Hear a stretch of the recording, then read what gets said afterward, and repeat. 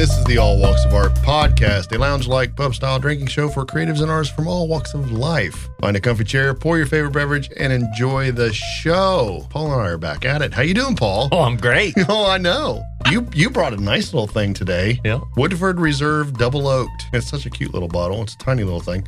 45.2%, 90.4 proof. Whatever all that means. 375 milliliter bottle, so it's like the size of a Coke.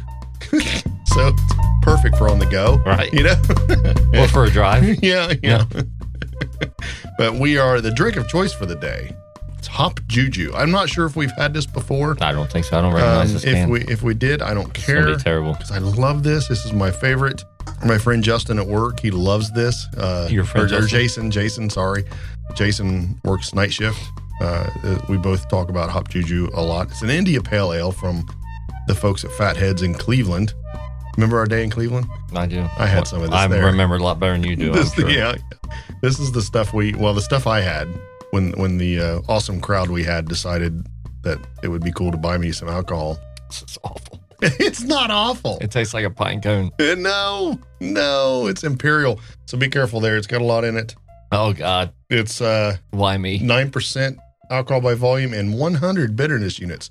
So it's designed to be bitter, but Oh, really? yeah. Yeah. So it good pretty stuff. much tastes like someone, used a pine cone to filter piss. And now I'm drinking it. Not a fan. I love it. Actually, it goes really well with the Woodford Reserve. Oh, God, that's just terrible. So before we get too much into it, first thing I want to do is I want to just thank all of our listeners. Thank you. I know we took about a month off. It was important. I was really busy with some other stuff. I know that doesn't make it right. And this will kind of play into some of the stuff that we're going to talk about today. But, I had some commissions I had to handle. I still have quite a few to do. I was getting a little burned out on all this, just everything. I was in the studio as much as I was at my regular job. And it was starting to take its toll. And then, of course, all the snow, the ice, the everything. You went out of town for a couple of weeks. Mm-hmm. I got sick. I had a really bad thing going. I had a sore throat for 8 days. Wow. Painful sore throat. And if anybody gets that virus where it gives you a sore throat for 8 days, do not drink orange juice. It's painful. Oh, yeah. It just seemed like oh man, a glass of orange juice for breakfast sounds really good right now. And I took a swig and it hurt so bad. It was like somebody cut my throat open and I had paper cuts in my mouth and all the way down my throat. Yeah, it's acidic. I don't know if you're familiar with that. that. Yeah, I am, but it sounded good. Right? Yeah. So, I spit it out and threw out the rest of it. But it's good to take some time off once in a while. Yeah. From now on, when we should take some, week off here or there, and then we'll feature an old episode it's like a rerun. Mm-hmm. An old rerun. Yeah, it can an be old like episode that's actually not a bad idea. Worth looking at. Look at a second look. Yeah, that's what we should do. Take clips out of it and I can comment on it. Well, we could do that too, yeah. And just kind of, what was I thinking? My mind has changed since this episode. That's something like good that. Too, yeah. That's because, change is good. Change is really good. Yeah. Well, new information comes out every day. Yeah. And if you can't accept and be and embrace new information, then how can you grow? Yeah. And I'm also still visiting the idea of not really preparing these shows. Not putting out a topic, not laying it all out on notes and things. In fact, I'm reading old notes here for the start of the show just to get us in the right format and the right, whatever. What is the topic, I wonder? Is there a topic? There is sort of a topic. It has to do with efficiencies, basically being I think, let me set this up because it makes more sense. I think most of the people listening to the show are probably working another job. They probably have a lot of other responsibilities other than just being creative, and it might even be something that they like to do on the side, maybe a hobby, all these things. They just enjoy listening to the show and having a drink with us. And that's really why you're here, hopefully.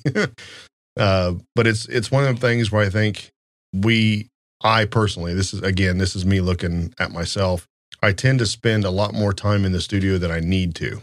I get in here, I get distracted. There's a lot of things in my tiny little 110 square foot space that will occupy my time. The computer's sitting here. The iPad is sitting here. My phone is always on me. There's cigars over on a shelf. I've got all my booze in here. So it's easy for me to say, well, let's just go out and take a break, smoke a cigar. And that'll eat up an hour, right? Everything has to be packed up and put away, for the different things. Like when I do these podcasts with you, it's get this stuff out, hook it up, get started on it. When you leave, I take it all apart, put it back to just the regular studio space, office kind of setup. When I paint, things get changed. It's crazy, right? So there's a lot of inefficiencies, mainly due to the space, but there's also a lot of inefficiencies due to my lack of focus.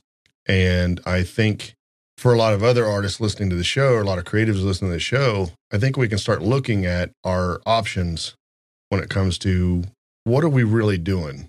When you go into the studio, what kind of rules do you have? And I never really had any rules before, but over the last couple of weeks, trying to get things done, I really come up with the idea that when I shut the door for the studio, no social media at all. It's a willpower thing. I know, because it's easy to pop on Instagram or Facebook or Twitter or any of these other things, and you start losing your valuable time that you've given yourself. I know that I really only have about 2 to 3 hours of valuable time in the week per day to do art stuff, right? Because when I come home from work, I get home about 12:30 a.m. That time in the morning, I really don't want to work anymore. I worked during the day before I went to work, and then I went to work, and then I come home, and it's like, God, I don't want to work anymore. I'm tired of working. And honestly, Netflix comes on, and I just sit there and grab a beer and get ready for bed and go to bed around 3 and do it again the next. Well, yeah, it's wind down time. It is, but it's also, I should be working. That's in my mind. I'm thinking, should? Yeah.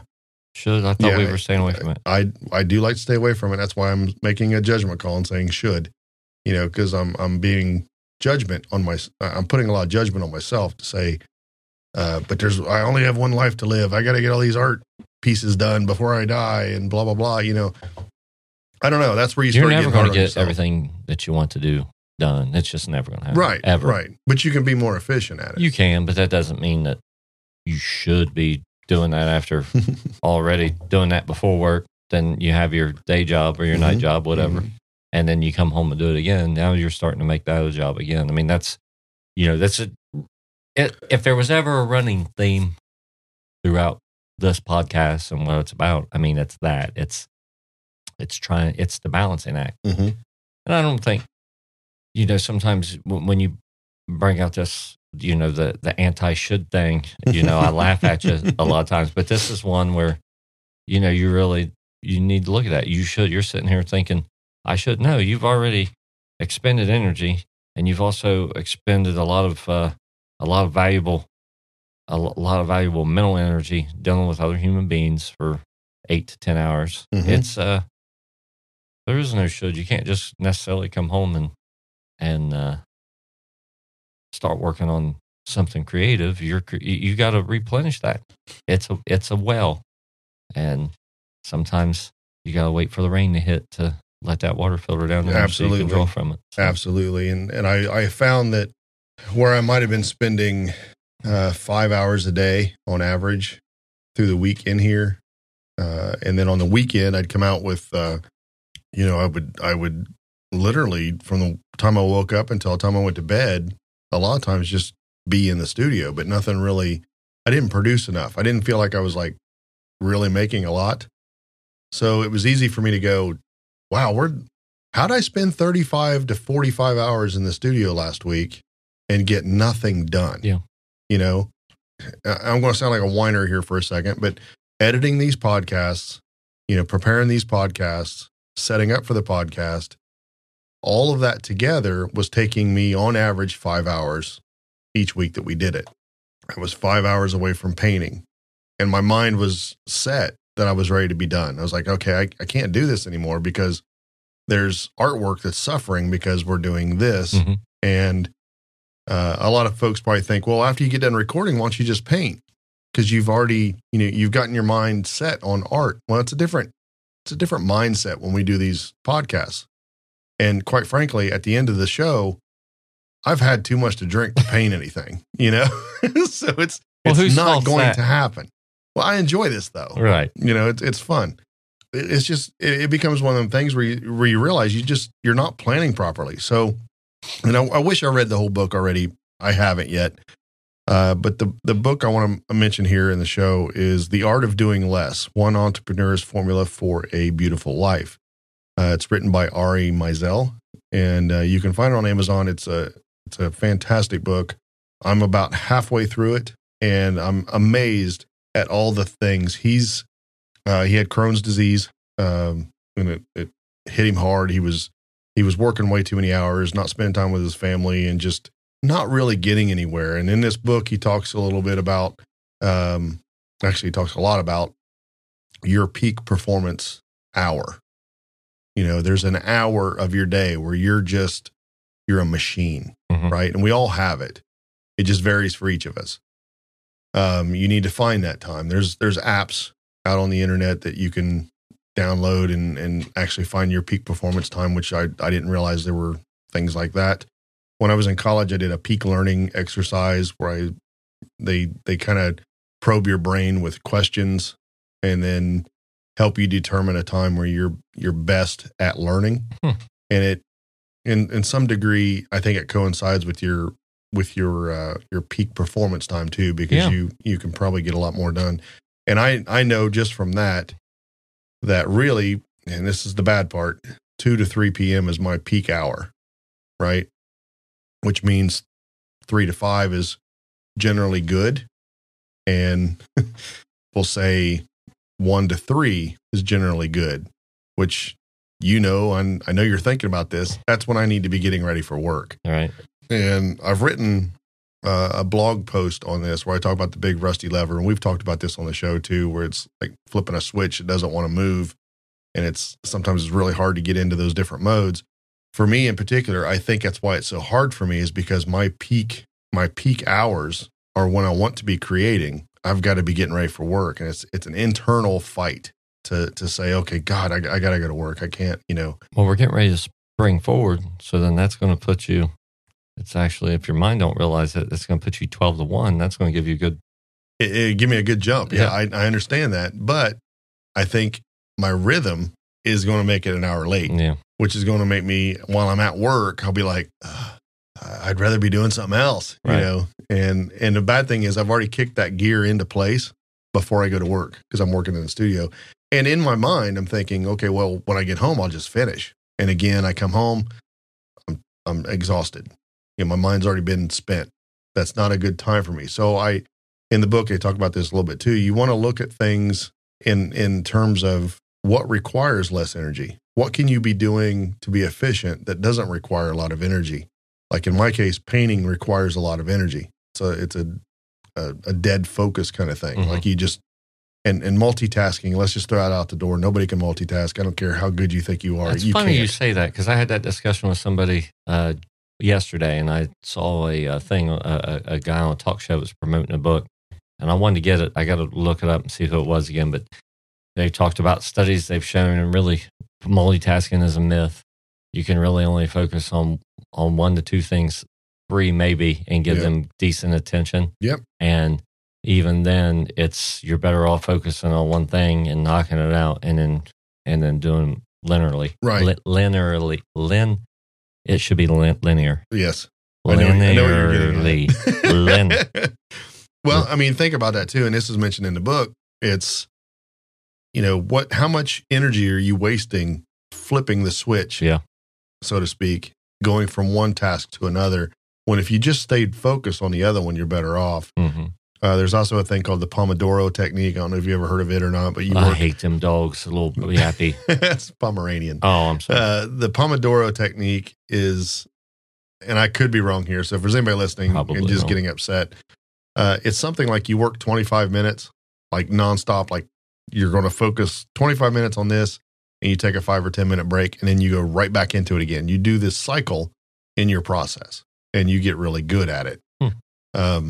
Like in the manufacturing environment, we've done a really good job over the years of saying, we know that you need a break here and here and here. Here's your lunch break. If we give you more than 30 minutes, you're probably not going to be any more efficient than if we give you 30. You know, how long does it take to eat and get back to work?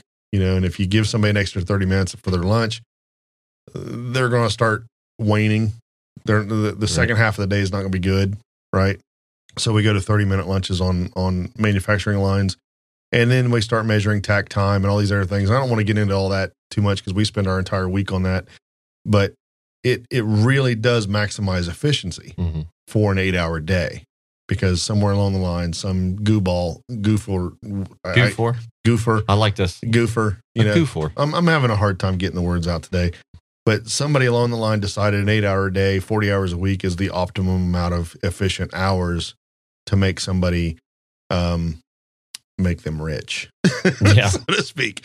And, you know, it's, I'd like to see us go to 6-hour work weeks. Ari Meisel in this book, he thinks that you can really work 1 hour a day and be quite efficient.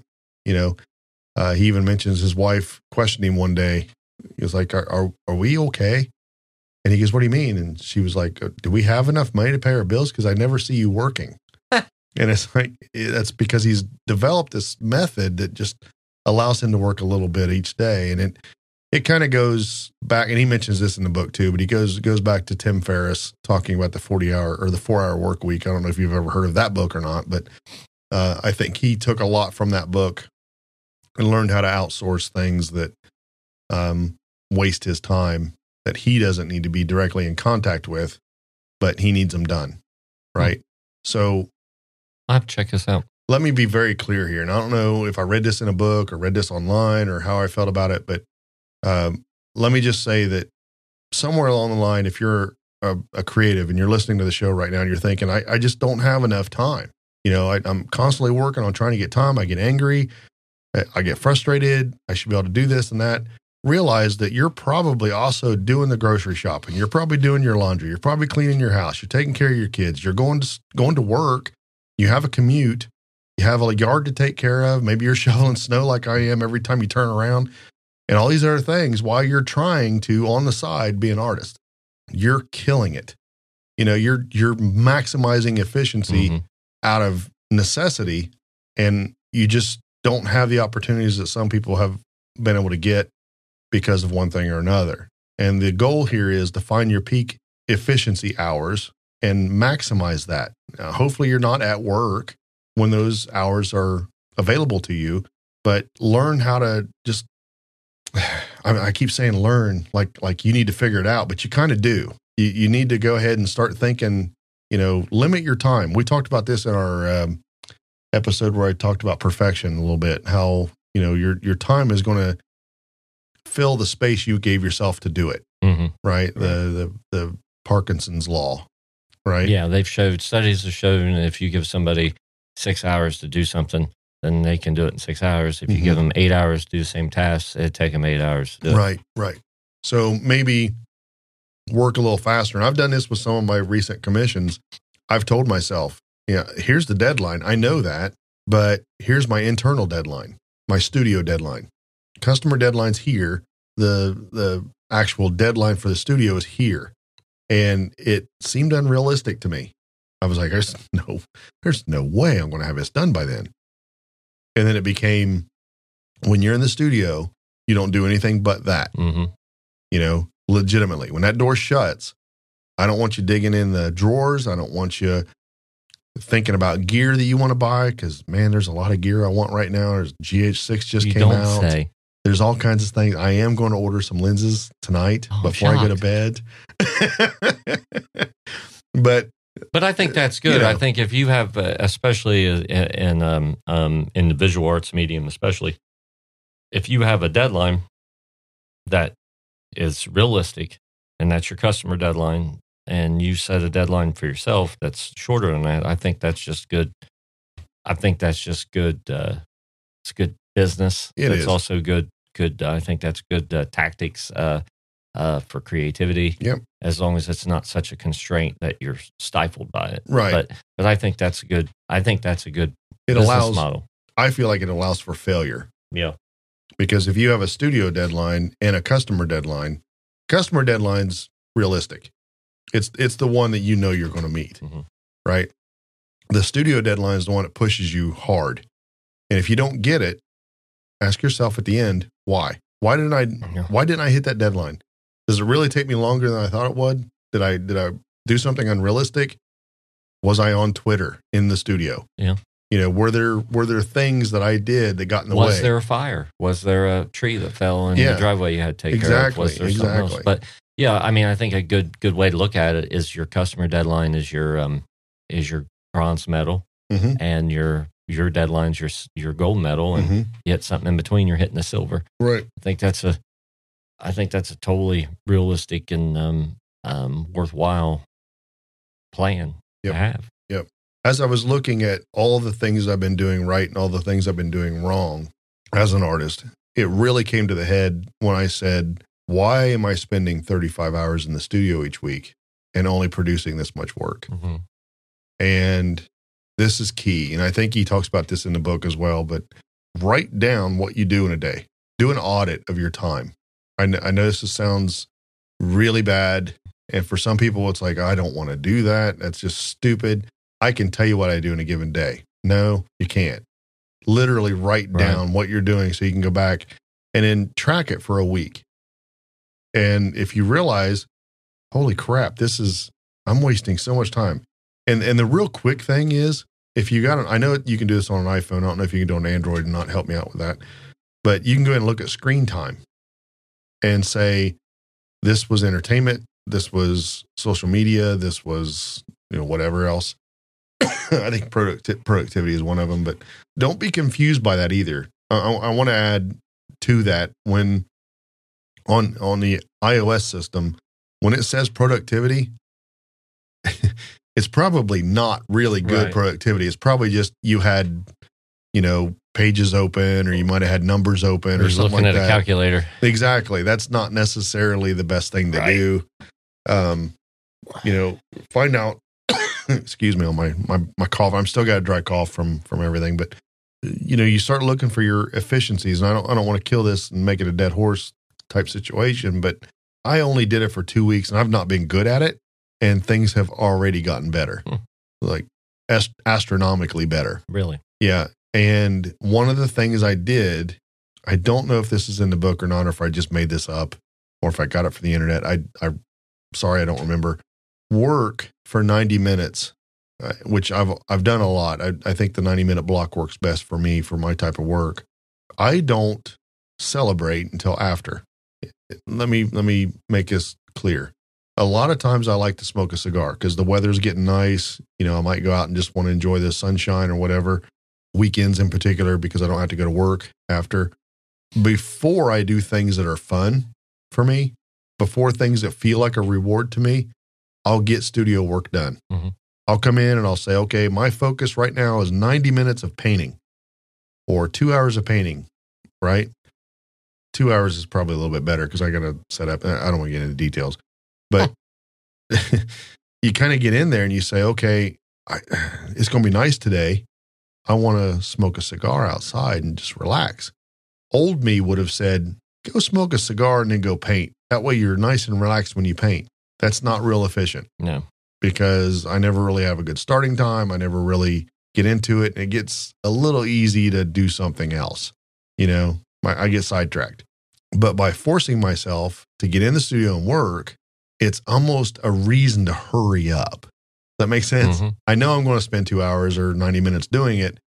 I have found I actually get done in 60. And it's like, oh, wow, I got a lot done in an hour. Really? I still got to work another half hour before I can go smoke? Okay. So then I just start you're working. Training yourself like a lab rat that knows exactly. If it puts a peanut through a hoop, then it gets a little piece of cheese or peanut butter or whatever. Right. And some of you listening may be able to, not trick your brain that way and say, this is just trickery. I'm not doing that. But I've found that I am much better if I give myself a reward at the end of work. It's changed my whole thing. You've seen my schedule. You know how it is ridiculous. It's very, why are you scheduling your bathroom breaks and your, at home, right? By doing this, I'm actually down to 3 hours a day. It's ridiculous. I feel like I got all kinds of time in the world and I'm getting things done. I want to get it down to 2 hours a day to where I'm still producing the work. Going back to perfectionism, I need to realize that good enough is good enough and stop. You know, if it only takes me 90 minutes to get that painting session done, stop. That extra half an hour isn't doing anything extra for the painting. It's just taking up more time. Go do the things you like to do. Go throw a load of laundry in. You know, be more efficient. No, I'm just saying, you know, get things done because I still have to do that. I want to hire somebody to do it, but the wife is really irritating on that. She just really doesn't want somebody coming in here to work. She don't want no one touching her underwear. Yeah, I think that's what it is. It really is. I don't know. I've been doing a lot of talking for 40 minutes, 30 minutes, something like that. What are your thoughts on these efficiencies? I mean, am I thinking outside the box too far? I mean, does this really work for creatives? No, I think you make a good point, especially considering, I mean, your previous schedule was ridiculous. And I mean, you have to, I've said this 100 times. I'll say it again. It's a goal without a plan's a wish. Right. And I get that. And that's true. But for me, I cannot plan to be creative. I can plan to set the stage to be creative, and I can take time out, and sometimes it'll work. And there is a difference between going in and recording some songs that you got already kind of worked out, and then going to the studio with some people and just seeing what you can come up with. And sometimes that's great, but every now and then you fall flat on your face too. I think that sometimes it's too hard to sit down and be like, all right, well, I'm going to get this amount of work done between this and this and this. We're not nailing boards to a truss. Why did the lights go out? Oh, but remote.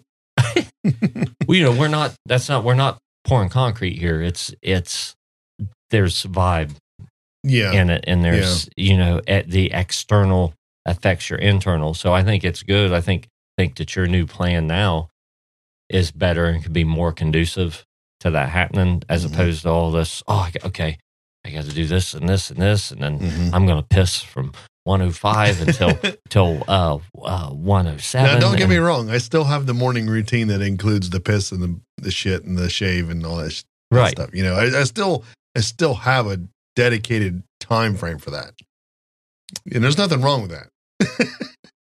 No, but there's not necessarily anything right with it either. So, well, it just I'm depends not on going to lie. At 4:15, it's going to be time to do something. It's if you can train yourself and your mind and your body to work on that kind of a schedule and be on that kind of clock, I think that's great. But I think that's unrealistic for a lot of us. I think that I fail more than I succeed. There has to be some ambiguity there and some room for improv, because you don't know what is going to happen. You know, you don't know if you're going to be productive, but you can set the stage and make the likelihood of production there. Well, let's break this down into necessity. We all have 24 hours, right? No matter how you want to look at it, it's 24 hours.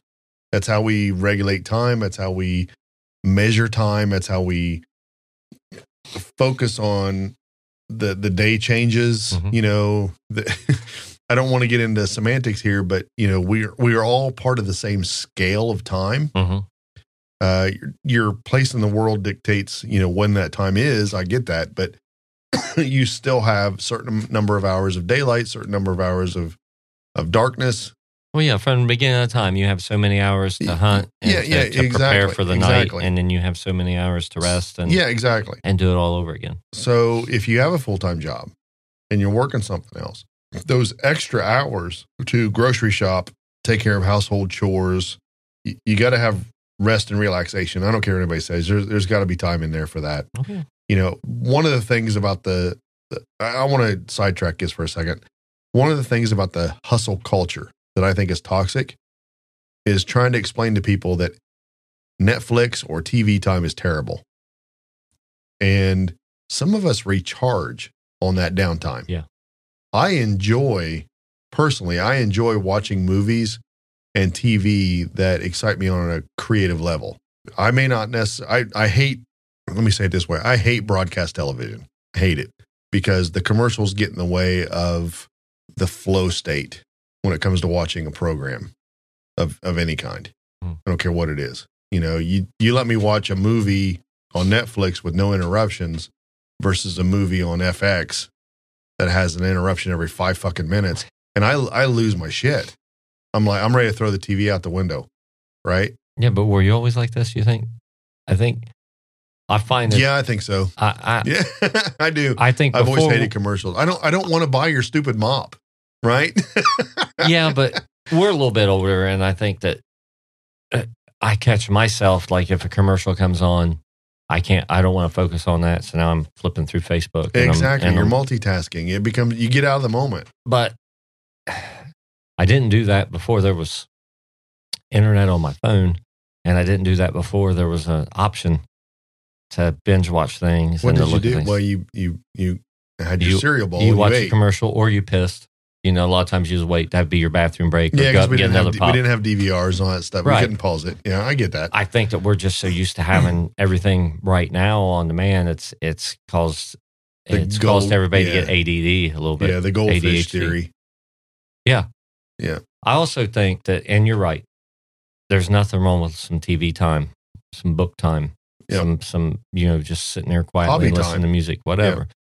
But at the same time, it's real easy to, I'm going to watch a show on Netflix, and you get real into it when now you got to watch the next episode. Next thing you know, you blew through 5 hours when you could have been doing something creative or meaningful. Yeah, so there's a trade-off there. I will say there is. I mean, it's like how much is too much? You know, I enjoy on the weekends. I typically used to schedule a 2 to 3 hour break of dinner and movie for my wife and I, because we just enjoy watching a movie together and that kind of thing. Now I'm not going to kid you.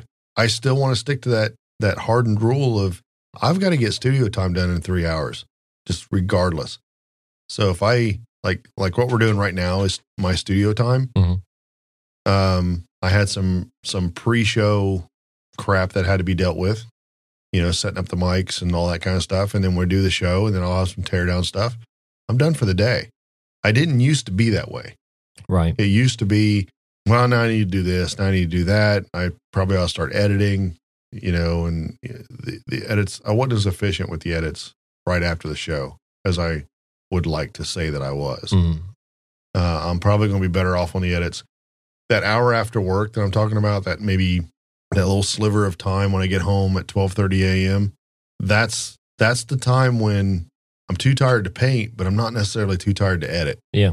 And it's a low energy task type thing. So all my admin work. But something that's got to get done. It's something that's got to get done. And it makes me feel good because at the end of it, it's, wow, I've got, in a week's time, Monday through Friday, I've got 5 hours of low level energy tasks completed that I didn't have to blow 2 days on during the day, during my peak time when I'm really good at something else.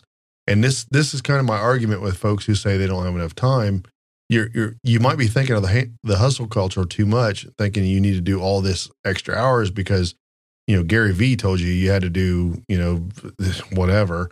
And, he's a machine. You're not going to keep up with him. I'm sorry. I don't care what anybody says. The dude, if he's not on amphetamines, I would be really surprised. But speaking of him, yeah, I know that you're a fan, and so I'm glad you brought I do that like up. him. He's on one of the newer episodes of Hot Ones. I haven't watched it yet. I'm really looking forward to it. Really? Yeah, you know how much I love that show. Yeah, and Chris Evans' questions are great, so it should be pretty good. That would be good. Yeah, let me say for anybody who's listening, I'm not hammering the hustle culture that Gary Vee talks about, because he outsources a lot of stuff too. He's not going to get all the stuff done that he does in a day without having that. And I also know that he shuts down on the weekends. Family time is important for him on the weekends. It's there is a break. It's not hustle 24/7. It's hustle when he's at work. And that's what it should be. When you're working, that's what you're focused on. That's what you're doing. And when you're playing, that needs to be. Yeah. And when you learn to play with that kind of balance in your life, I think you can probably get a lot more done, and people think you work all the time. I don't know. For me, some of the things I'd like to have as a creative, which is going to cost money. I know this, which may provide me more time to make art that makes more money, is the fact that, a social media person would be fantastic. Right. Somebody that comes in and just handles my social media. What's the word I'm looking for? The present. Yeah, Your but accounts. the just putting stuff out there. Content. Content creation. Yes, I'm going to have to take more pictures. Yes, I have to put some stuff out there and just, get it ready to go and put things out so that people can, Artists, can do we it. said this like on one of the last two podcasts. Artists aren't supposed to be businessmen. I mean, some of them are very good at it, and that's great. But artists are good at creating, and that's why. If artists could do it all themselves, then there wouldn't be business managers and creative managers and so on and so forth. So this is award-winning beer, by the way. Oh, it's so disgusting. It's so good. I'm feeling it. It's so terrible. Have we hit last call? I think we've hit last call. Rapid fire. I know. I have no questions. What I'm going to put you on the spot. What are you doing? We've actually hit I got to set this up properly. I'm not doing it right. We've hit the part of the show where I ask rapid fire questions, and I didn't plan on it, but Paul said rapid fire, so I have to do it now. It is last call. So if you're listening to the show, grab that last drink and join us. And pour this hop juju down the drain. Yeah, if you got not down the drain. If you got hop juju, grab you a little extra one, like I'm doing. Fill your glass and be ready for Paul's answers. I'm going to try to, if Paul has a question for me too, I'll be glad to answer it. Hopefully he does, because I've got nothing for him really, musically speaking, because you're the musician in the room. I just hit drums. What specifically have you noticed over the years? And you may not be in the whole realm of an efficiency hour for your creative process on music, but have you noticed a pattern where you're just really, like a certain time of day that you're really kind of focused on music? What's the best time for you? It's think? between 8 and 10. I think is really the sweet spot. 9 o'clock. Yeah, 8 to 9, 8 to 10. That's really the good spot. And then so your new schedule is actually better for you. Oh yeah, I've already been more creative this last week than what I have in a month prior. Working on some lyrics, working on the new project that I'm some guys I might be playing with up in Columbus just as a vocalist, and it was just so nice to be able to, after work, I've taken a shower. I'm going to try to get back in the habit of working out directly after work, take a shower, get something to eat, and then I got my time, and that's when I've always created. So the problem is in the past when I've had typical day shift hours, is if I'm hitting and all things are going, my creativity is really going, I can't stop. And then it's, 12:30 to 2 o'clock in the morning. Yeah. And I've been in the studio recording stuff, and now I'm going to be dead the next day, but it's been worth it. I mean, I've written a lot of songs like that. When when the train's rolling, you can't stop, but you can make that if your day job is 9 to 5 or whatever, you can make that decision. If your day job is 3 to midnight, right? You got a hard stop there, and know that. And I think that holds you back too when because okay, if I get this roller coaster really going, I just got to stop and I got to go. Well, see, you can sacrifice your sleep if you got to, or there's the point of no return kind of moves lines. But it's definitely that evening that and I find that myself, that's also my favorite time to ride my bike. And a lot of times if I'm in the studio and it's not going well, I'm like, man, I wish weather's nice. I should be out, on the Harley. Mm-hmm. Or if I'm out on the bike, it's like, I should be in the studio. And I have that gives me trouble. But like I said, I've had a lot of things I want to get done, and I've gotten a lot more done over the past 6 months. So now I'm not feeling like I've wasted as much time. I don't really have anything to write for right now. So so it's just good. Now it's just create and just see what might happen. So some things come up when you were talking about that in my mind. I was thinking for some of us, the evening shift and the night shift, it's just such a different time frame. Mm-hmm. I know that my night shift friends I talk to, they have a really weird kind of a pattern about life. We have to understand that most people are on the day shift.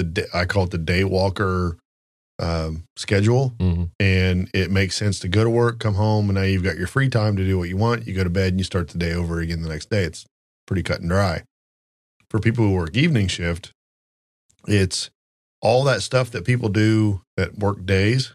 They have to do it when they get up and start right away and get it done before they go to work. Mm-hmm. So there's almost an anxiety of just getting stuff done. And then you're doing stuff after work too, though, a little bit. Right. So it's usually a little bit. Things are broken up. I mean, like I said, you can't shop. You can't. It's used to be able to. Yeah. The pandemic really killed the whole shopping after midnight thing. The night shift people have it a little different. They can shop during day hours. I mean, it's just everything. I don't know. It's kind of a tough thing to really think about, but it really does revolve around, if you work a full-time job and you are creative, how does your full-time job affect your creativity? What does it get in the way and that kind of thing? So, keep that in mind.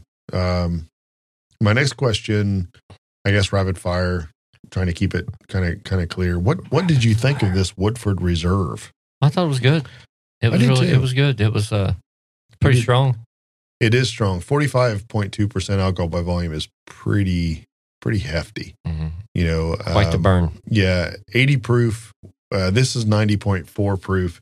80 proof is kind of your typical whiskey level for what you would find in a bar for mixed drinks and things like that. I find things like this become really difficult to make mixed drinks with, because it becomes a little bit booze heavy, and you got to kind of plan for that. I don't think that's designed to be mixed in a drink. It is not. So what I was getting ready to say was, typically when I find alcohol like this, I typically like to put it in something else. I like to try to, think, okay, this is, if I want just a bourbon to drink, I'm going to drink this, right? Right. If I want a bourbon to mix with some sort of cocktail or something, I might go with an 80 proof, mid-level, $20, $40, between the $20 and $40 range of something that goes well with whatever drink I'm making, right? So that's kind of cool there. Don't really know where I was going to go with this, because I like talking about alcohol, and this is not really an alcohol show, but I found this to be quite good. I like Woodford Reserve. It's a fantastic I've bourbon. never had regular Woodford, so they've got a really. I've been to their place. Have you? I'm sorry. They've got a really interesting process. They still use copper stills, which is a little bit oddball. I mean, they're the teardrop style, like what you would have in, like, a lot of Irish whiskeys still do that. But I find Woodford quite tasty. I just picked up another bottle of Bullet. Bullet is probably my go-to bourbon for 80% of my needs. If you need bourbon, then I think we should have a talk off there. Right. I'm funny like that. Wild Turkey is my 80 proof. I'm going to say Wild Turkey 80 proof is my typical it bourbon. Hits me in the mouth a little too much. It's a little bit harsh for me. Are you sure it wasn't the 101? Because a lot of people buy the Wild Turkey 101, or even the rare brew. This, I will say this: Woodford Reserve Double Oaked. I'm going to piss some people off probably, but it reminds me a lot of Wild Turkey Rare Breed. That particular bottle. I think I had 10-year when I was at Wild Turkey, and I thought, man, this just hit me a little bit too strong to really enjoy. Like, you didn't get a lot of sweetness out of it. Not that I remember. I just remember it was a little bit hard to to get down. It was a beautiful place though. Mm-hmm. But I just remember it was a little bit hard. The thing with bourbon, a lot of the weather in Kentucky makes the seasons kind of ideal for whiskey. Mm-hmm. They don't have to be real old in terms of being in the barrel. They don't have to mature very long before they get a lot of the sugars out of the barrel itself. And they tend to have a nice flavor. Whereas like a Scotch or an Irish whiskey, the weather doesn't fluctuate so much. So the contraction and expansion of the barrel doesn't do a lot for the whiskey like it does in Kentucky. No, I gotcha. So you can have like a 4-year-old bourbon that tastes like a 12-year-old. I don't want to say tastes like, has the complexity of a 12-year-old Scotch. You know, and for me, 12-year-old Scotch is pretty much the minimum. You know, I was at the liquor store yesterday, and I swear I saw one that said 5-year-old or aged 5 years, and it was, I don't remember the words exactly, but it translated to me as I was reading it like harsh. Like they tried to the one where they put them on a ship. A buddy of mine did a TikTok on it the other day, and really? Somebody talked about it. Really, like they age it on a ship. They age it on a ship, and the barrels. Who does this? I figured you'd know, but no, I've never heard of it. It's supposedly really good. Like my dude, he was like raving about how good. Well, I mean, they rotate the barrels, right? So like over time, each barrel gets rotated a little bit, so they don't sit on the same side of the barrel. Yeah, right? well, this is on a ship sloshing around. Yeah, so it's sloshing around. That's what makes me think it might be kind of interesting. I wonder if they still rotate them. I don't know. And the barrel type matters too. Like for bourbon to be considered true bourbon, and I'm a snob on this. True bourbon is made in Kentucky using virgin American oak barrels that are charred, and Jefferson's Ocean Bourbon. That's what it says. Aged at sea. Jefferson's. That's Jefferson's Ocean. Really? Yeah, I'd like to try it. I do. I want to try that because Jefferson makes some. I mean, they make good. Oh, they make others. Yeah. Our local liquor store has it. Not that particular. I've never seen that one in there. Ocean but aged at sea. Yeah. That's the thing too. The maturing process could happen anywhere, I guess. You know, but I tend to find that, and you've been down to the Kentucky bourbon area, the trail, so to speak. You can smell it. You see the rack houses. Oh yeah, and it's like wow, this is awesome. You know, it's in the air. The trees even tend to have a absorption of what's in the air, and you got all that bourbon algae.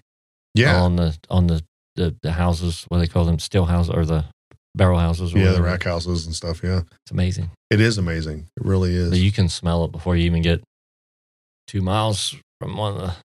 There's just that faint, stale liquor. Have you determined your favorite whiskey yet? Do you have a favorite? Well, yeah. I mean, Screwball peanut butter whiskey is my favorite whiskey. I'm laughing a little bit. Hey, it's good. That's the thing. But if we're talking straight, it's funny that you say that because before I asked the question, I was thinking to myself, he's going to pick the peanut butter one. It's great. It's fan-fucking-tastic, man. What exactly is it? It's a peanut butter infused whiskey. Whatever that I know, but I don't. I haven't brought any of that in. You have, but I'm trying to think. Did I? Yeah, trying to think of what the whiskey was. What exactly is the base whiskey? I don't know. I just drink it, and it's real good. And I'm gonna bring a blender in, and we'll do. I'll make that peanut butter banana thing. Yeah. You haven't been here since I bought the St. Remy. I've seen it. Check out the bottle up there. Yeah, I noticed it earlier. It's got your name on it. I know. It's all cool. Off of you. Grab it. Take a look at it. But if it's good stuff. You would probably like that. It's aged in sherry casks, and it's a brandy. Cool. It's good stuff. It's really cheap. It really is. Just like me. Yeah. I want to say I probably only paid $10 for that bottle. So it's not even, it's not expensive at all. I don't know. Efficiency for artists. I guess we should probably stick to the main subject. Again, we're drinking, we're having a good time, talking about different things, and I just really want somebody listening at home to think, you're not failing if you don't. If say you're not producing what you think you need to produce, right? You're probably, especially if you've got a job, right? If you got something else you're doing and it's like, I'm not putting 40 hours a week into my studio time. Yeah, you're not a full-time artist, but I'm of the opinion that you can make a full-time wage as a part-time artist.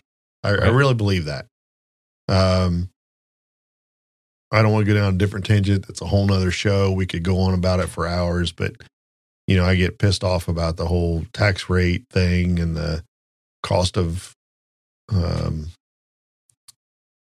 healthcare and just the nonsense. But, if you're making, a few $100s here, a few $100s there, and maybe you're making a couple $1,000s overall, and maybe even getting up between $50,000 and $100,000 in revenue, you're doing okay when you're part-time. You're doing just fantastic. I know a lot of full-time artists who struggle with paying their bills. Right. So if you're able to maximize your efficiency and all that, then that's great. For the last question in this so-called rapid fire thing we got going on, Glenfiddich is my favorite. Straight. Glenfiddich. Yeah. Okay, that surprised me a little, but that's not the question. Do you think? And I want to be harsh on this, and I'm going to follow up with it. I think it's okay to offend people. It's okay to make people feel like they're not going to be able to achieve it. But do you think it's possible for a part-time artist to create a full-time income if they maximize their efficiencies in 20 hours a week? Well, of course, or less. But nobody's a part-time artist. They're just an artist that is doing something else. It's like, I like the analogy of, Batman puts on the suit and becomes Batman, but Superman is Superman all the time when he puts on the Clark Kent costume to go to work, but he's still Superman. Yeah, he's Superman all the time. That's one of the Tarantino movies and it's so true. I love your answer, by the way. He's Superman all the time, man. There is no part-time artist. You're an artist all the time, even when you're at work and you hear. You suppress it. You suppress your artist mentality when you're at work. Sometimes, or you find ways to be creative and get in trouble anyway. But, but you're always. Fuck your wig. Get that thing off. Look, you're always. Any artist is hearing if you're in traffic and you hear a turn signal click and there's a rhythm or you see something that happens and there's an angle and it's like, oh, look at that. Now that's cool. Yeah. What can we do with that? How is that inspiring me? Industrial architecture is fucking beautiful a lot of times. It is. It's just, I think that's one thing that we got that civilians don't, is we see that. We see the beauty of it. I mean, Joe Blow sees a flower and notices that it's pretty and it sticks out, but we see the texture in that flower and we see how the light hits that flower and the flower gives us a visceral feeling inside us. That there's something that you could actually, if you had ways to measure it, you could see how it's inspiring you in one way or the other. We forget sometimes people don't get that. They just, you do a painting and someone looks at it and it's like, oh, that's great. That's cool. I like it. But for the rest of us, we see things and we see the hidden stuff that we didn't see the first time or the third guitar part after you've listened to a song 15 times. It's like, oh, I never noticed that. That whole chord progression is what's making that sad. And I never noticed it. We're always artists. We're artists all the time. And I would say in a lot of ways, we're more we're more artists when we're not actually doing art than when we are when we're doing art. Right. But that's just my opinion. I mean, what do I know? I'm just God, I had Southern so high much. guy. No, I got so much out of that. There's a whole bunch there. It's Paul's picking up my Mjolnir. That's on my Thor's hammer for those that don't know what a Mjolnir. Yeah, I've got a Mjolnir on my humidor, and I joked with my son. I told him because he often pops in the evening time when I'm at work and comes to visit his mother and all that. But he come into the studio one day, and I said, "Hey, if the Thor's hammer's on there, you realize you're not worthy to get in my humidor, so don't take any of my cigars." Right. And I say, if it's off, you can have one. That's the rule. How often is it off? Never. Maybe I'll look him up here. I know, right? But it's just funny. But yeah, I feel like as creatives in general, and I don't want to segregate anybody in this. I want to say, if you paint, if you make music, you write, you dance, you just whatever it is you do creatively, if you're not doing it full time and it's not your main source of income and you're not, it's not your creative career, I don't believe that separates you from being a professional. I don't think that separates you from being worthy of being a creative at all. Some creatives, unfortunately, their ego got the best of them, and they seem to think that if you're not full-time making your entire living from it, that you're, subhuman or whatever.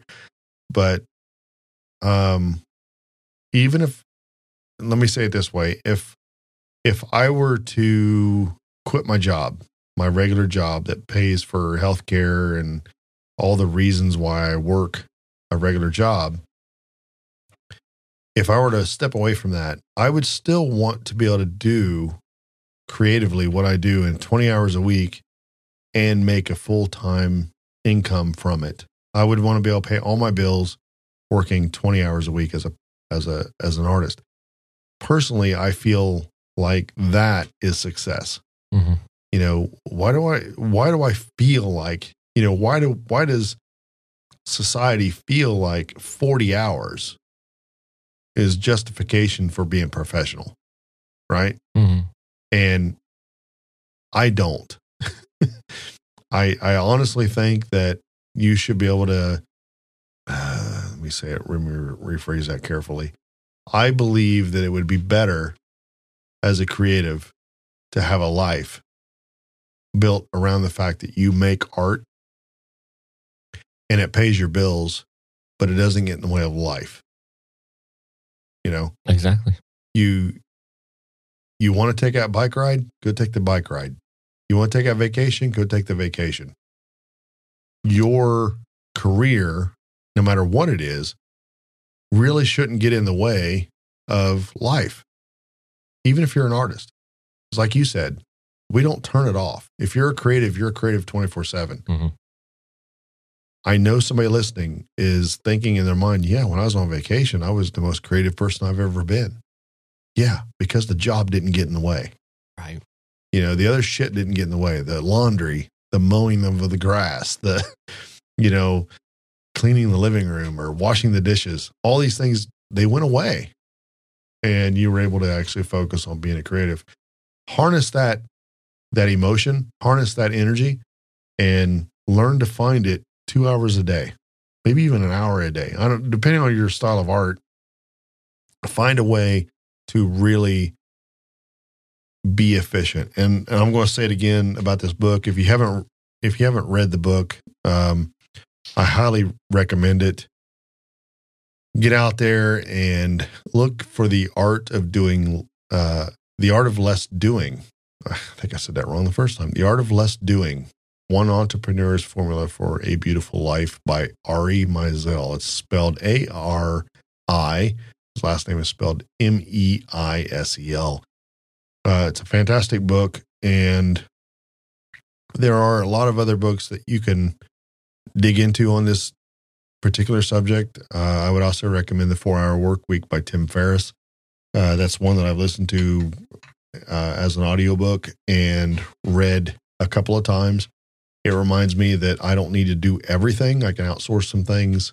And I really need to start taking the advice of the books and focusing my life on creating a more efficient way of doing things and making it so that I can focus on the art and be efficient with the art and still have my full-time job. I don't think there's a problem with having both. So, yeah.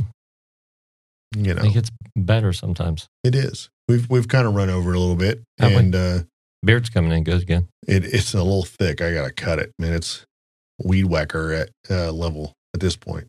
You're achieving the proper level of crazy looking. I know. You want, so I'm a mountain man.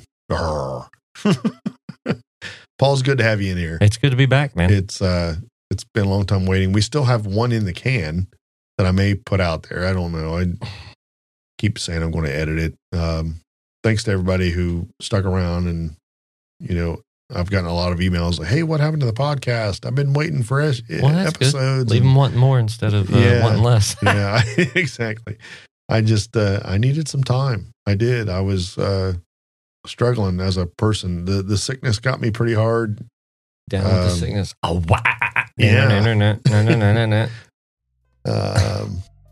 The weather. I hate this time of year. For me, it's just terrible. I hate it. I like sunshine. I like being able to enjoy myself outside, and just I would take a 90-degree humid day over a cold day any day. Yeah. I don't know. Paul, you got anything to add?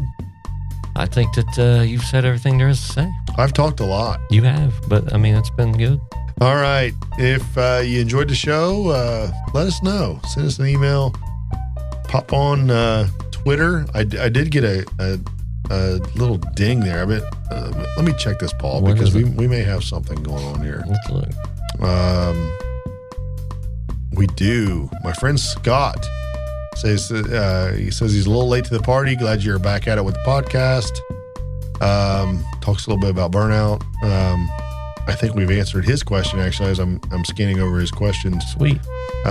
So yeah, Scott, thanks for the chime in. You are a little late to the party, but that's okay. I don't mind that. You are on the West Coast, so you're about 3 hours behind us. So we should, if we just do these live, that would cut down on editing. It would absolutely. We could have just thrown it in there. So Scott, I do appreciate you, and if you're listening, cheers to you.